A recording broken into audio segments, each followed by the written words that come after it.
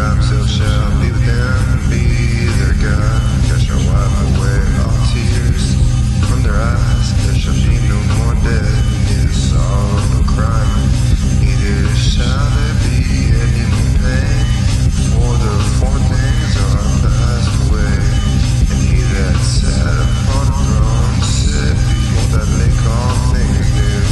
And he said to me, write, for these words are true and faithful.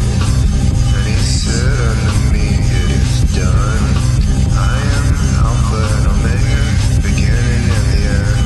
Now give unto him that is athirst of the fountain of the water of life freely. He that overcometh shall inherit all things, and I will be his God, and he shall be my son. But the fearful and unbelieving, and the abominable and murderers, whoremongers, and sorcerers and idolaters, and idolaters shall have their part in the lake which burneth with fire and brimstone, which is the second death.